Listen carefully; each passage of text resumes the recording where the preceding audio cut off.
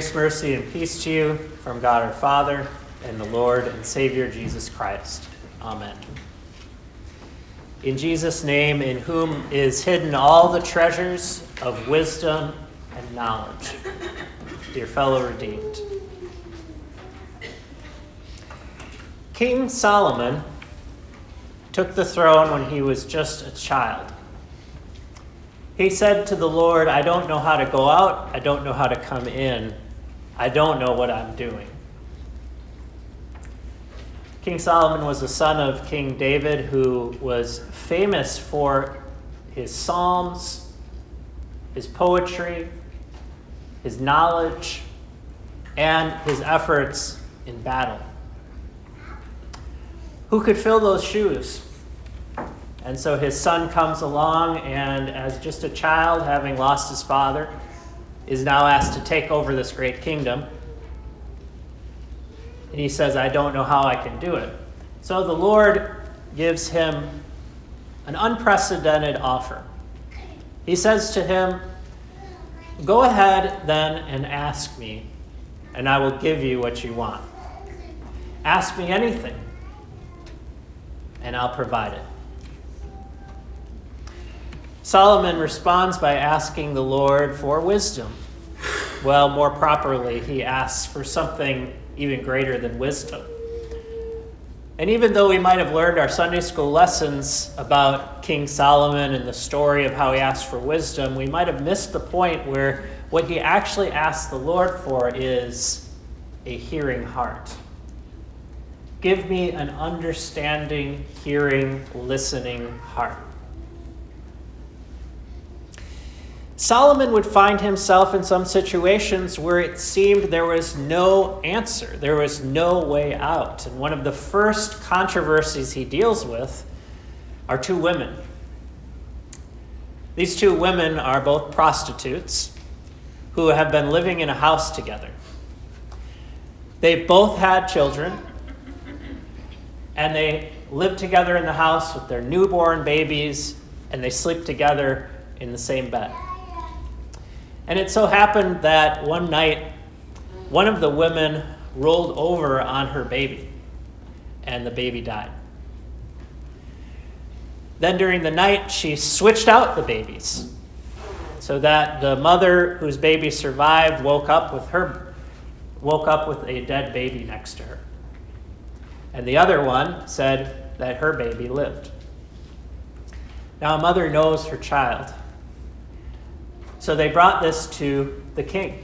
It had been escalated up to the highest court, the king himself, in this dispute, where the one woman said, this isn't my baby that died. She's stolen my baby and claimed it's hers.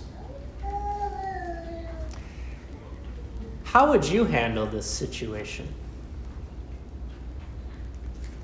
How could you possibly handle this situation in a way that would actually get to the truth of what happened? Because all you're dealing with is he said, she said, or in this case, she said, she said.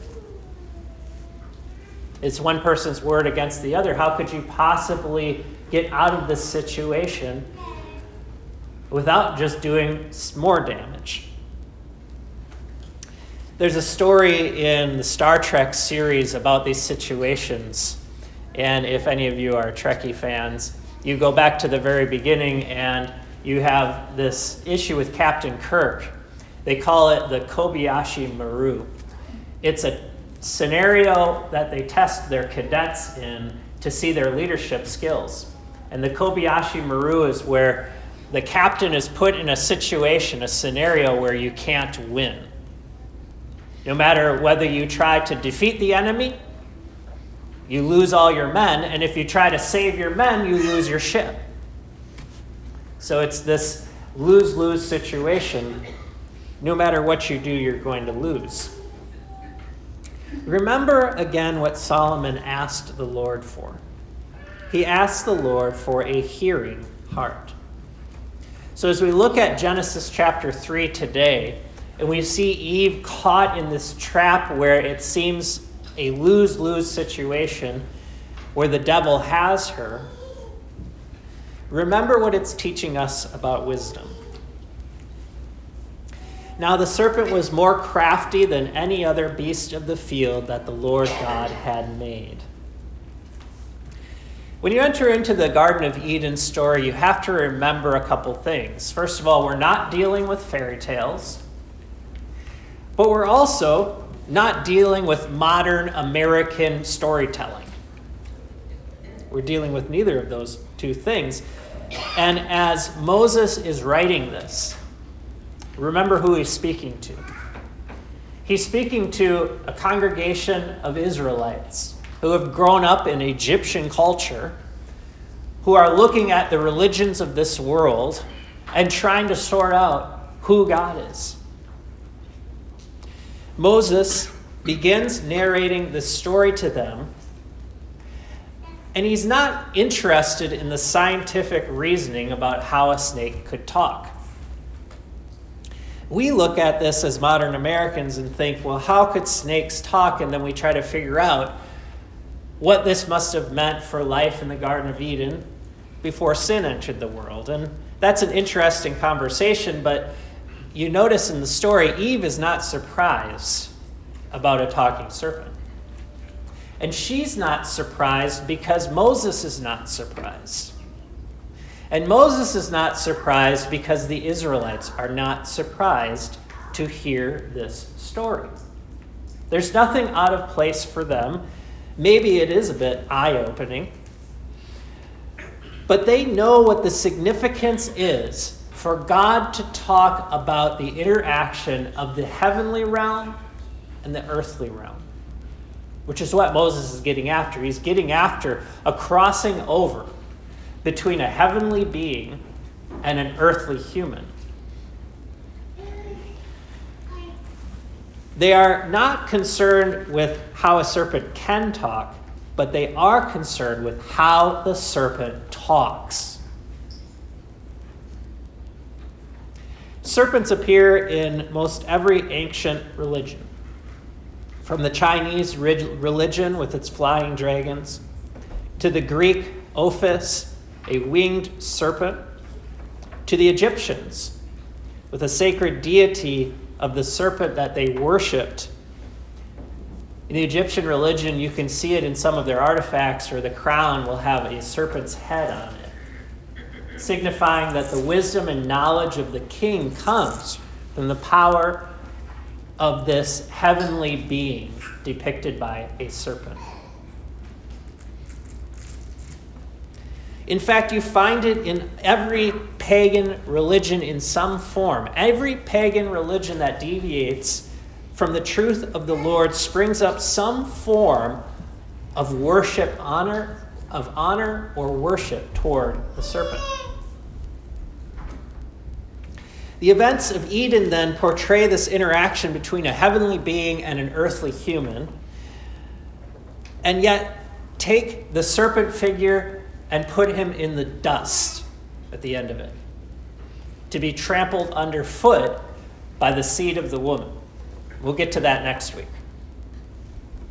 But what this is a cunning, crafty, heavenly being who was once the highest of God's holy angels, once had command over its own legions of God's heavenly armies, beautiful in glory, is the way that Isaiah describes Lucifer before he fell.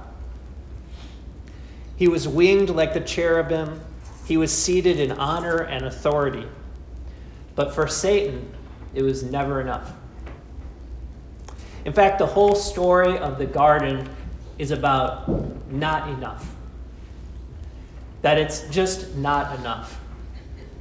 For Satan, for Eve, for any one of us. When are we ever going to be satisfied? When is enough ever going to be enough to keep us happy? So, in order to get more, he decided to try to overthrow the Most High God. And his way to do this was not by confronting the Most High God face to face, where he would have been utterly destroyed, but was to try to outwit the Most High God, to try to overthrow his plans for humankind, to take his own place here on earth and turn humans against God. And he did this for many, through idolatry, through the temptation of the heart, of the mind, and outwardly the twisting of truth and religion. He begins by quoting God's word. Did God really say? Notice he throws in that emphasis, the word actually, indeed, really. Did God really say, you shall not eat of any tree in the garden? This is the way that the serpent works. He starts with a broad premise, something that can be easily refuted, and yet opens the door for conversation. Did God really say? He starts very broad, but he's aiming at something very narrow. He's got his intentions. He knows where it's headed. It is headed toward this question that God is just not enough. In the book of Proverbs, you find this depiction of good and evil and wisdom in terms of three characters. So the book of Proverbs lays out these three characters, three types of people. One is the wise, a person who is mature, understanding, who makes good decisions.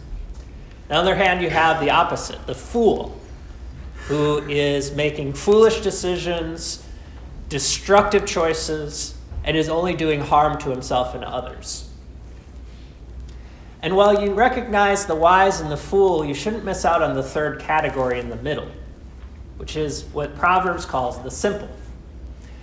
Now, the simple are those in the middle, those who have not yet made a choice toward foolishness, and they have not yet made a choice toward wisdom. They're still naive.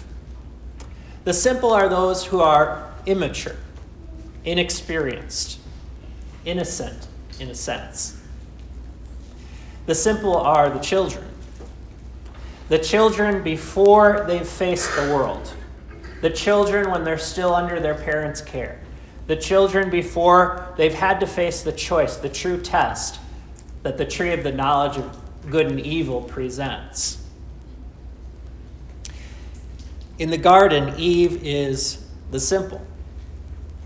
And you see how she looks at the question through the eyes of a child. There's several places in her response which are not consistent with what God actually says. If the question is, what did God really say? Her answer is not true. It's not what God really said. I'm going to show you the contrast between what the woman said and what God said in each point of her answer. So first she says, we may eat of the fruit of the trees in the garden. If you back up to the actual command in chapter 2, verse 16 and 17, she says, we may eat, but God says, you may freely eat. So she trimmed it down. God said, he doubled up his wording here in Hebrew and said, as you eat freely of every tree, you may eat as much as you want, as freely as you want. God in Hebrew emphasizes the freedom first, to freely eat of the trees of the garden. She trims it down to, you may eat. She says, you may eat of the fruit of the trees. But God said, you may eat of every tree. So again, she's trimming it down. You may eat of the fruit of some of the trees. Yes, yes, yes. But God said, no, you may freely eat of all these trees in the garden. Every one of them, I open them up to you for everything you need. And you see God is just being abundant in his goodness.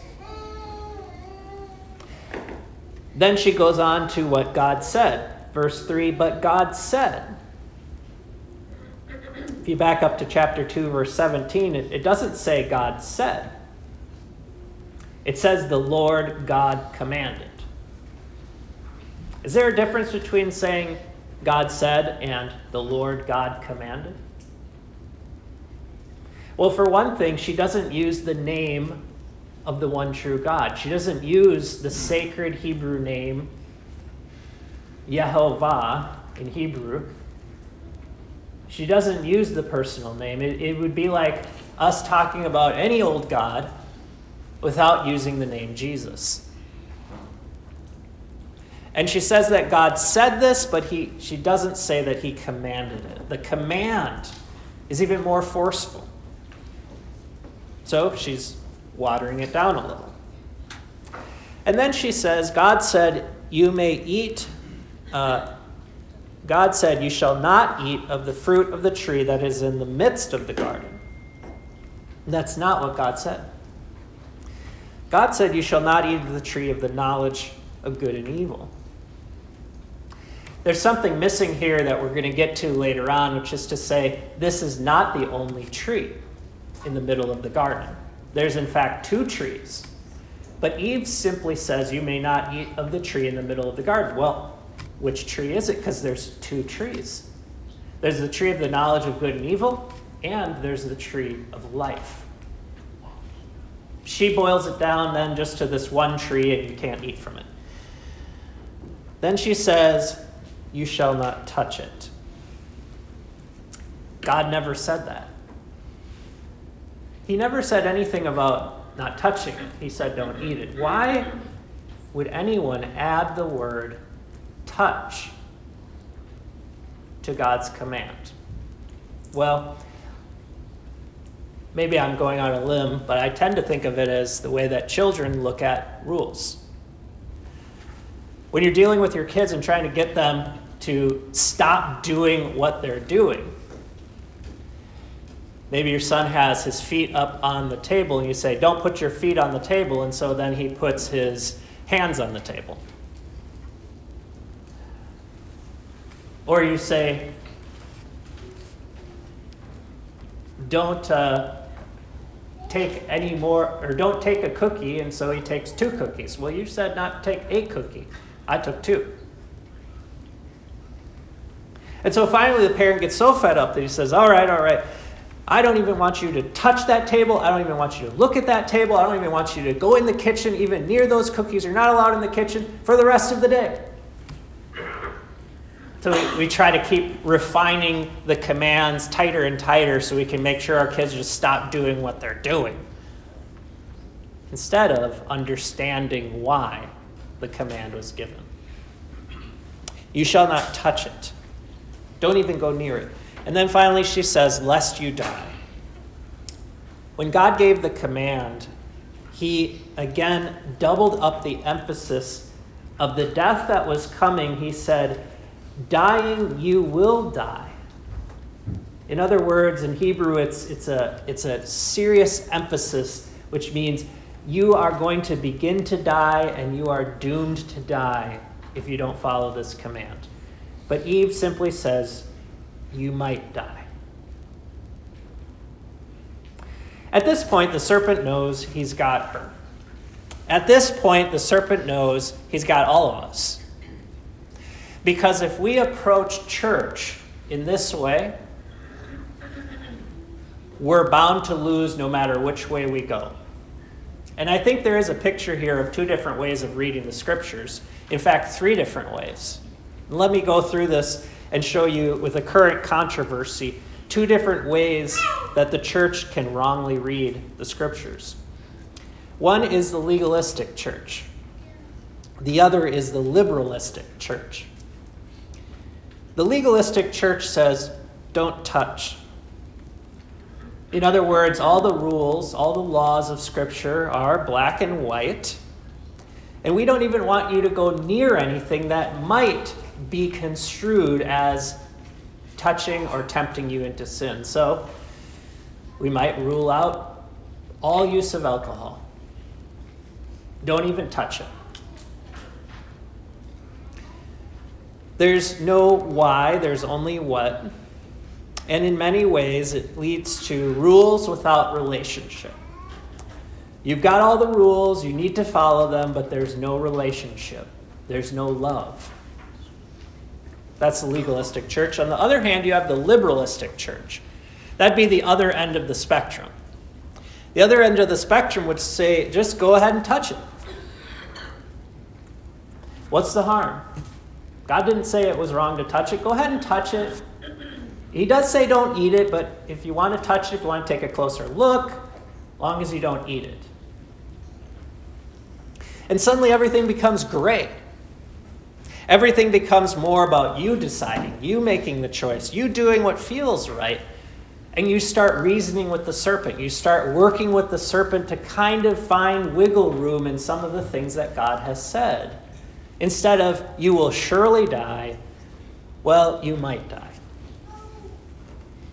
There's a current controversy going on in evangelical churches, and I'm going to venture off into this.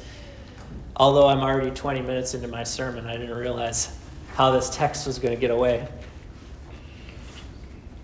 Some of you might have heard about Andy Stanley. Anybody heard of Andy Stanley in the news lately? Well, he's one of the pastors of one of the largest churches in America. And he recently led a conference for parents called Unconditional. The purpose of the conference was to deal with same-sex relationships and transgenderism in the church. In his lineup of speakers, he included 2 married men who spoke on the topic. And he said, no one should have to choose between faith and sexual orientation. In his sermon that followed up, he outlined what he called the quieter middle space, which this middle space would be for people who are dealing with same-sex attraction. And what is that middle place like for them in the church? In a lot of ways, I can hear the reasoning behind that. I can hear a need for that conversation. He was trying to argue that others who are too conservative were drawing divisive lines. He said that Jesus didn't draw lines, he drew circles. He said God asked them to change, but God did not answer their prayer. So the church should be making a space for them. He had many emotional testimonies about relationships restored and saving lives. Now, did God really say? And what did God really say? On the one hand, you could be a legalistic church, one which is only concerned with rules but not relationships. A church which simply says, if you have any same-sex attractions, you're a sinner and you're not welcome here. That you need to put an end to all of those inclinations, and you need to become heterosexual, straight. It's black and white. And not only that, but preach that message so often in the church that you're ignoring the rest of the sins in the passage, like greed, pride, hatred, and you just push those to the side in favor of hammering down these certain Bible passages. Because homosexuality, transgenderism is a hot topic, and it's one that needs to be addressed, which is why I'm taking this time to address it. The other side of that is the liberalistic approach, which simply says we're only concerned with relationships, but we're not concerned with righteousness. It's all gray, and so it can be all gay. These are churches that will put up rainbow pride flags and say that it's done out of love, but they won't talk about lust. The temptation of Genesis chapter 3, I believe, is about gaining knowledge instead of life. The tree of the knowledge of good and evil had a purpose. God had given Adam and Eve knowledge, But the knowledge they had, they supposed was not enough. They wanted more knowledge. And the path to more and more knowledge of good and evil, the path toward who's right and who's wrong and I know better, is always the path to death. Eve becomes confused and misled because she misses out on the most important piece of this story that she never mentions, the tree of life. There is not just one tree in the midst of the garden. She calls it out that God says you can't eat from the tree in the midst of the garden, but she ignores the fact that no, God said you could eat from the tree that is in the midst of the garden because he gave the tree of life for that very purpose. There's two trees. But she chooses knowledge, the tree of knowledge, instead of the tree of life. And I think that's an important contrast because knowledge without God makes us the gods.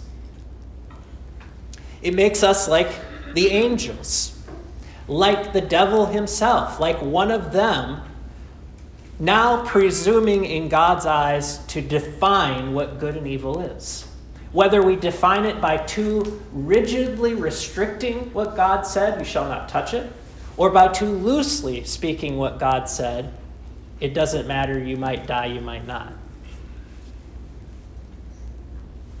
Every person has to face this challenge, and I believe it's the path that Proverbs is saying that leads from simplicity in the middle to either a fool or the wise, depending on how you approach these questions.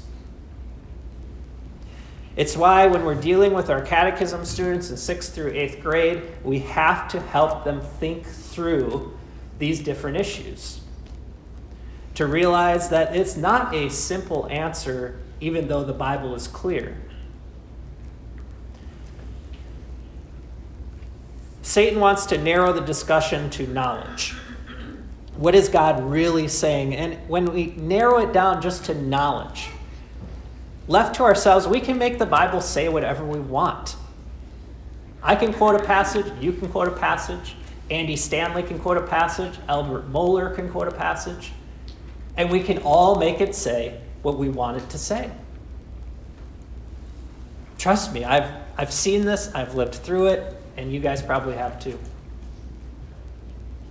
He wants to narrow it down to knowledge, but ignore the issue of life and death. God wants us to think about life and death. Where did death come from? What is death? He says when you eat of the tree of knowledge, you will not just die, but you will surely die. In other words, there's an unraveling of life. There's a twisting, a corrupting, a sickness that will invade our world if we choose the tree of knowledge against God's word.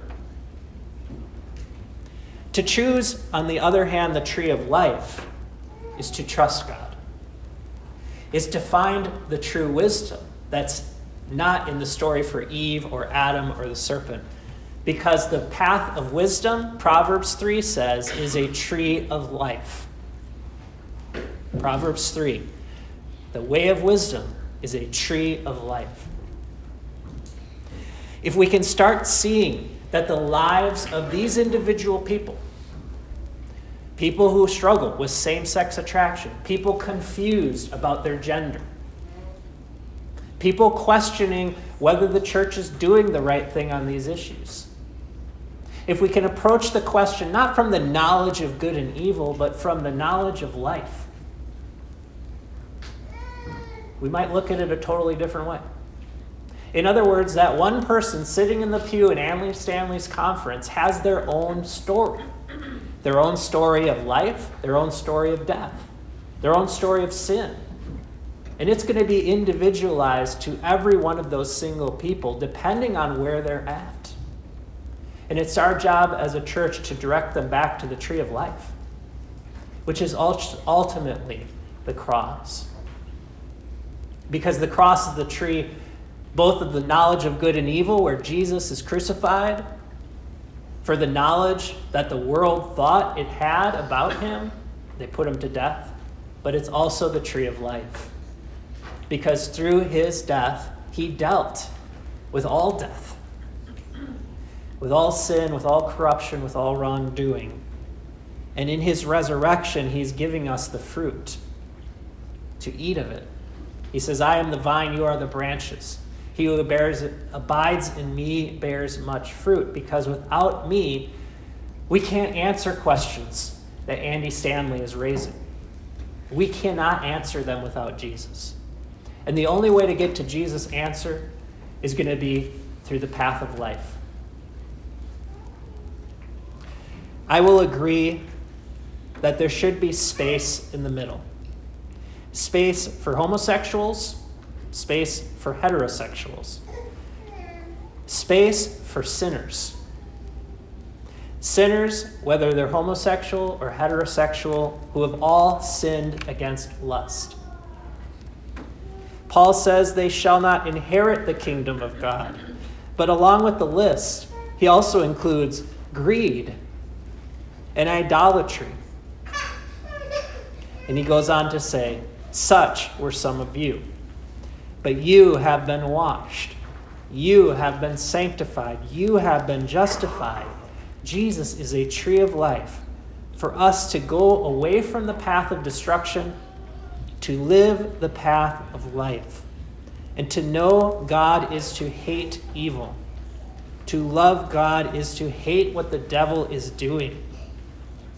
Any deviation from the life that's in Jesus, any sin of sexual nature or otherwise, from pornography to adultery to same-sex marriages, all need Jesus. And like Eve, every one of us have to face this test, and I'm encouraging you not to fall into the trap that the devil is setting. Wisdom then is discerning the difference between death, which is from the tempter, and life, which is from our loving Lord and Savior. In the story of Solomon, he finds himself confronted with a no-win scenario, the Kobayashi Maru. And what he does then is he tells both mothers that he's going to kill the baby. He says to them, this is what we'll do. We'll cut the baby in half. That way, both of you can have half the baby. When he does this, it actually reveals the truth. Because the one mother says, fine, do it. And the other mother says, no. Says, just give the child to her. Because in her heart as a mother, she knows she'd rather have that child live than be right.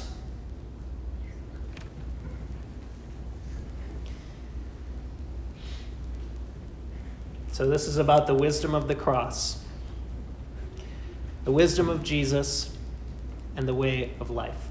Amen.